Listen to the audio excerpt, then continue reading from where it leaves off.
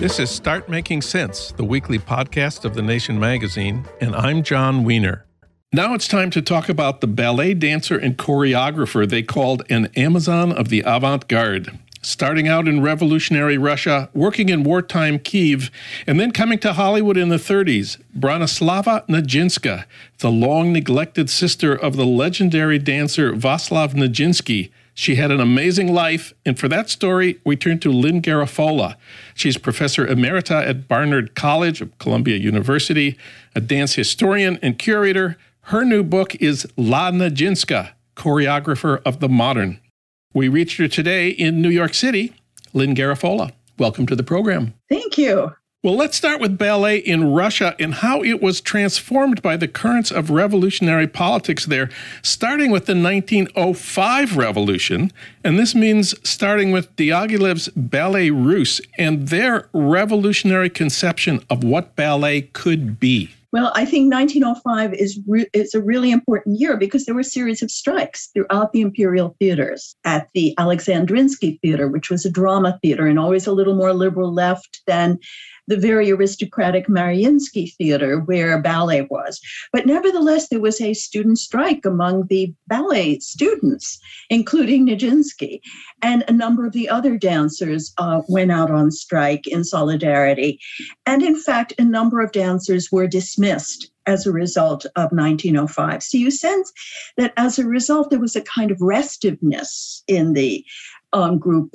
And this created a new group of dancers with other expectations, with the sense that ballet was something that was malleable. It wasn't frozen into the stultified forms of the 19th century. In other words, you could have the Sleeping Beauty, but you could also have the Rite of Spring, which was obviously very, very different.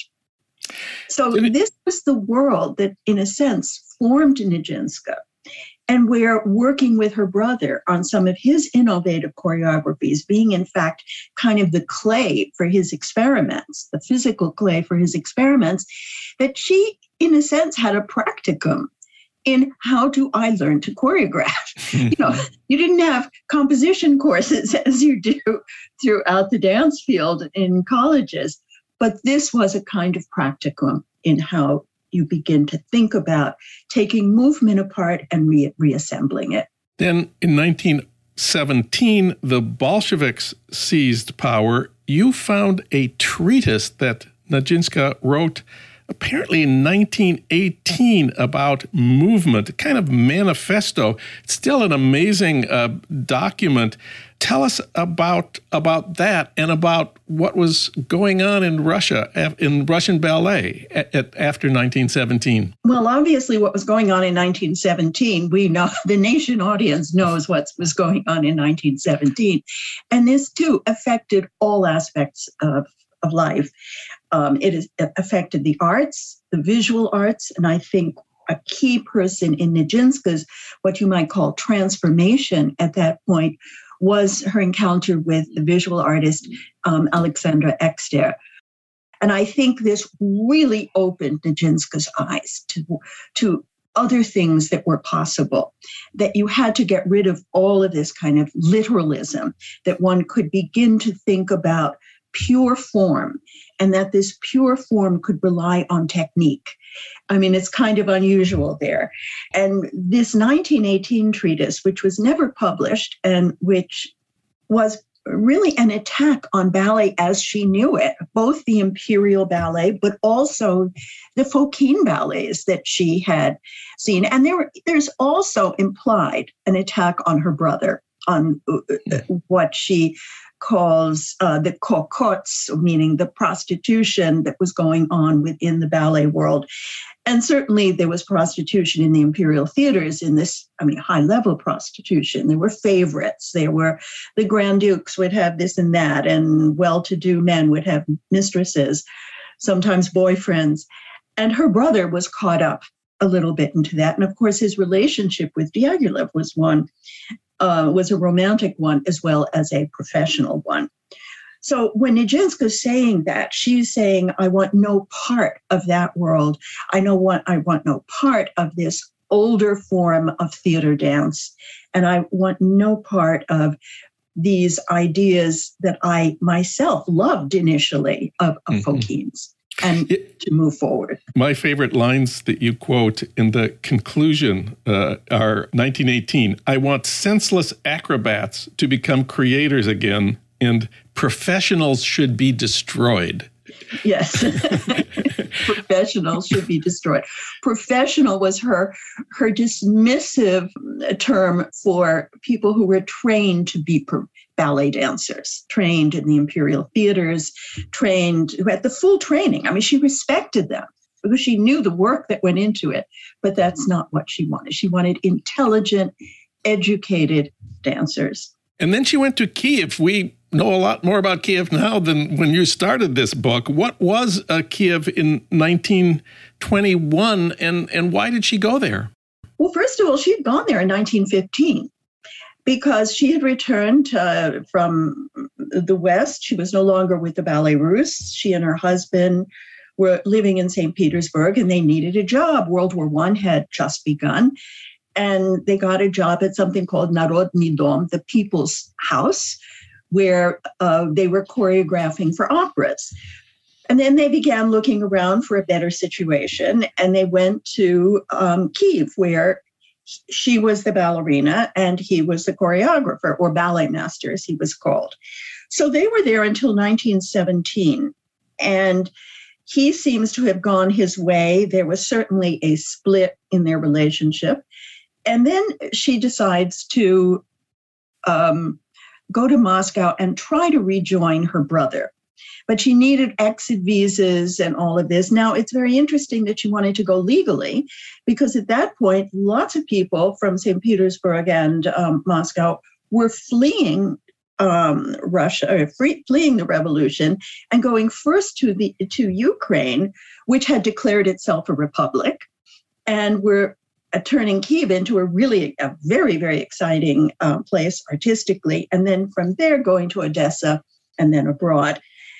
We now understand that geography a lot better. But she was able to get an exit visa for herself, her children, her one daughter and her mother, but she couldn't get transit visas across France and through other countries.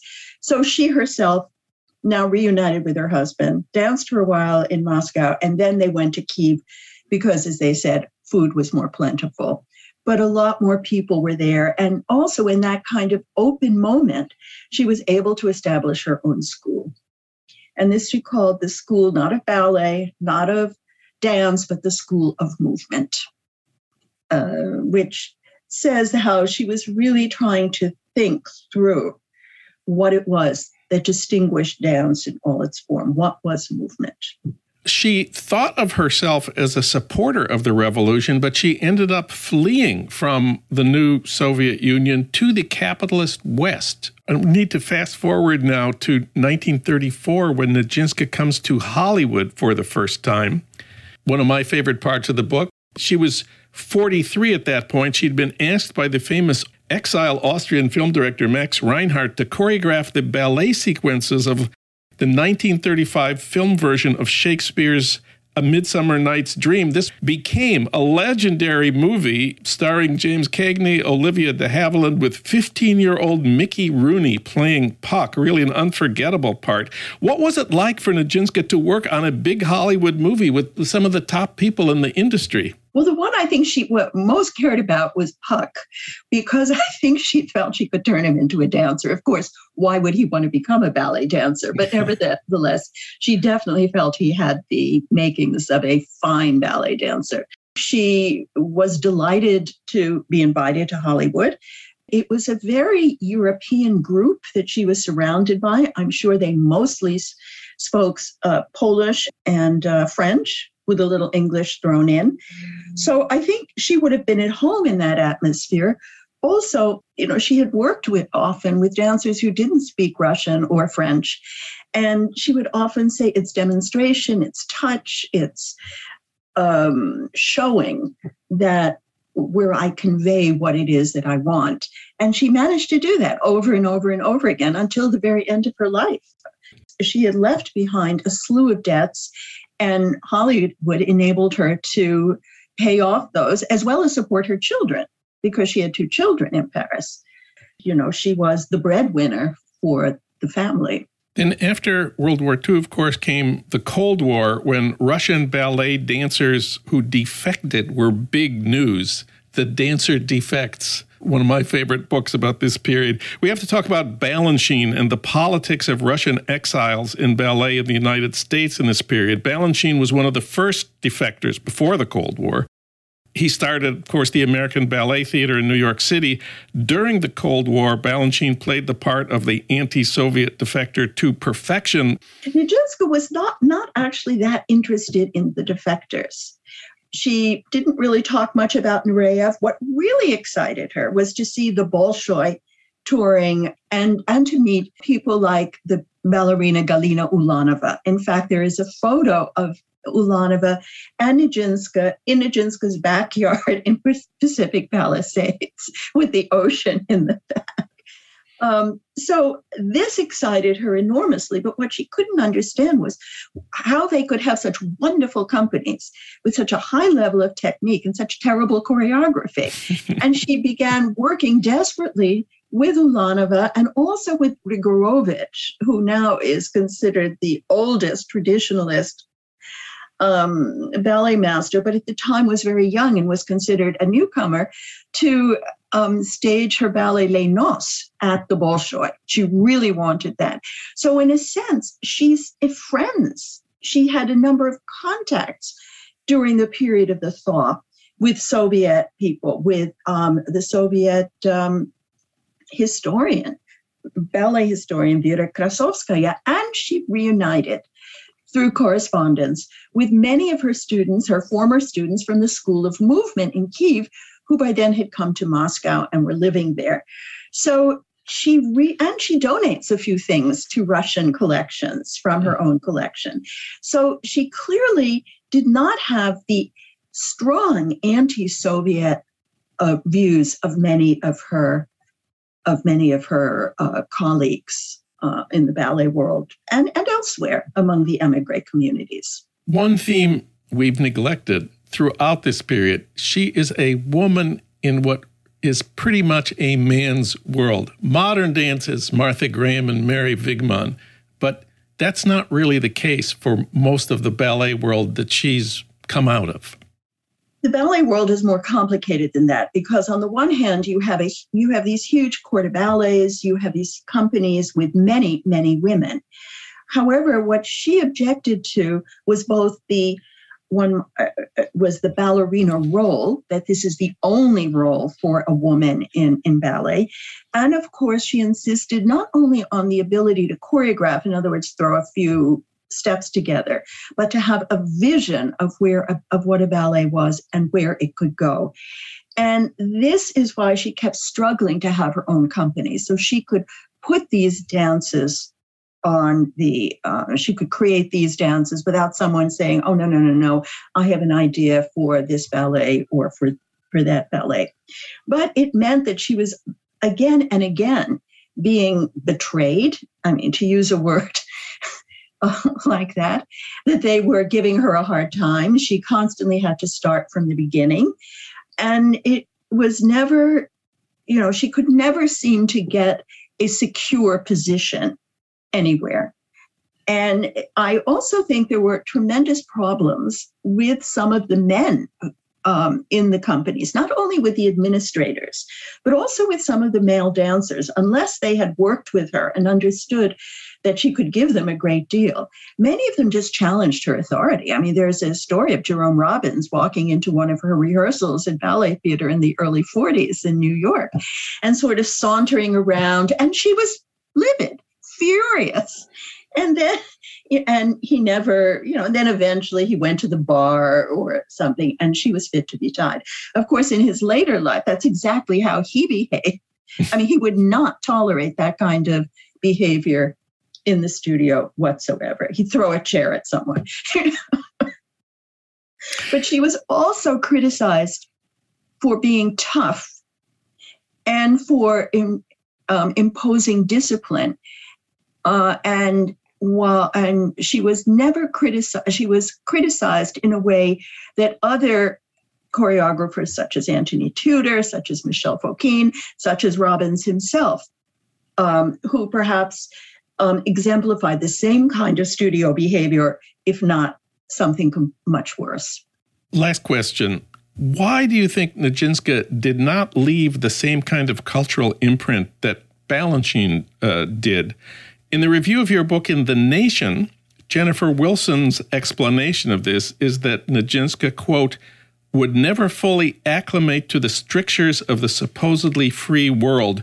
Her spirit never left Kyiv, close quote. I wonder if that's the way you see it. Well, I do think there is something to that her spirit remained in Kyiv and that she kept trying to recapitulate that moment of freedom in her studio and that sense of sharing and of openness and an openness that was free of market forces again and again. But I also think it's because she was never able to get a company. She never was able to have a long-term association with a company.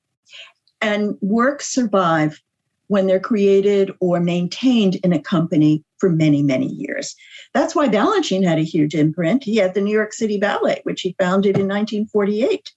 It's still around. Nijinska's companies kept, fleeing. They kept dying, including those she thought would live. Her association with ballet theater was in some ways fortunate because La Fille Mal Gardée, her first work for the company, actually survived many more years than I thought it had. But then eventually the ballet was re-choreographed, and there went Nijinska's ballet. So this again and again happened to her.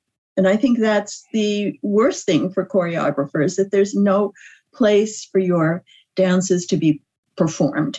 And unfortunately, the recording technology was not good enough. We have poor snippets of her choreography during the 40s and early 50s, but we have no sustained sense. And the only two ballets that remain in repertory, Les Noces and Les Biches, have done so because they were revived. They were restaged at the Royal Ballet in London in the 1960s, and they were notated, they were filmed, and they were performed again and again over time, so that they sang roots in the company and in the minds of the audience. Lynn Garafola's new book is La Nijinska, Choreographer of the Modern. You can read about it in The Nation's book issue. Lynn, thanks for talking with us today. Oh, well, thank you.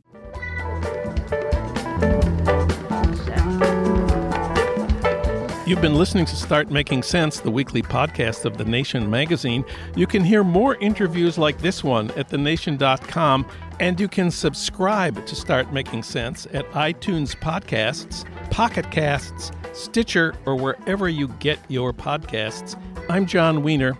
Thanks for listening.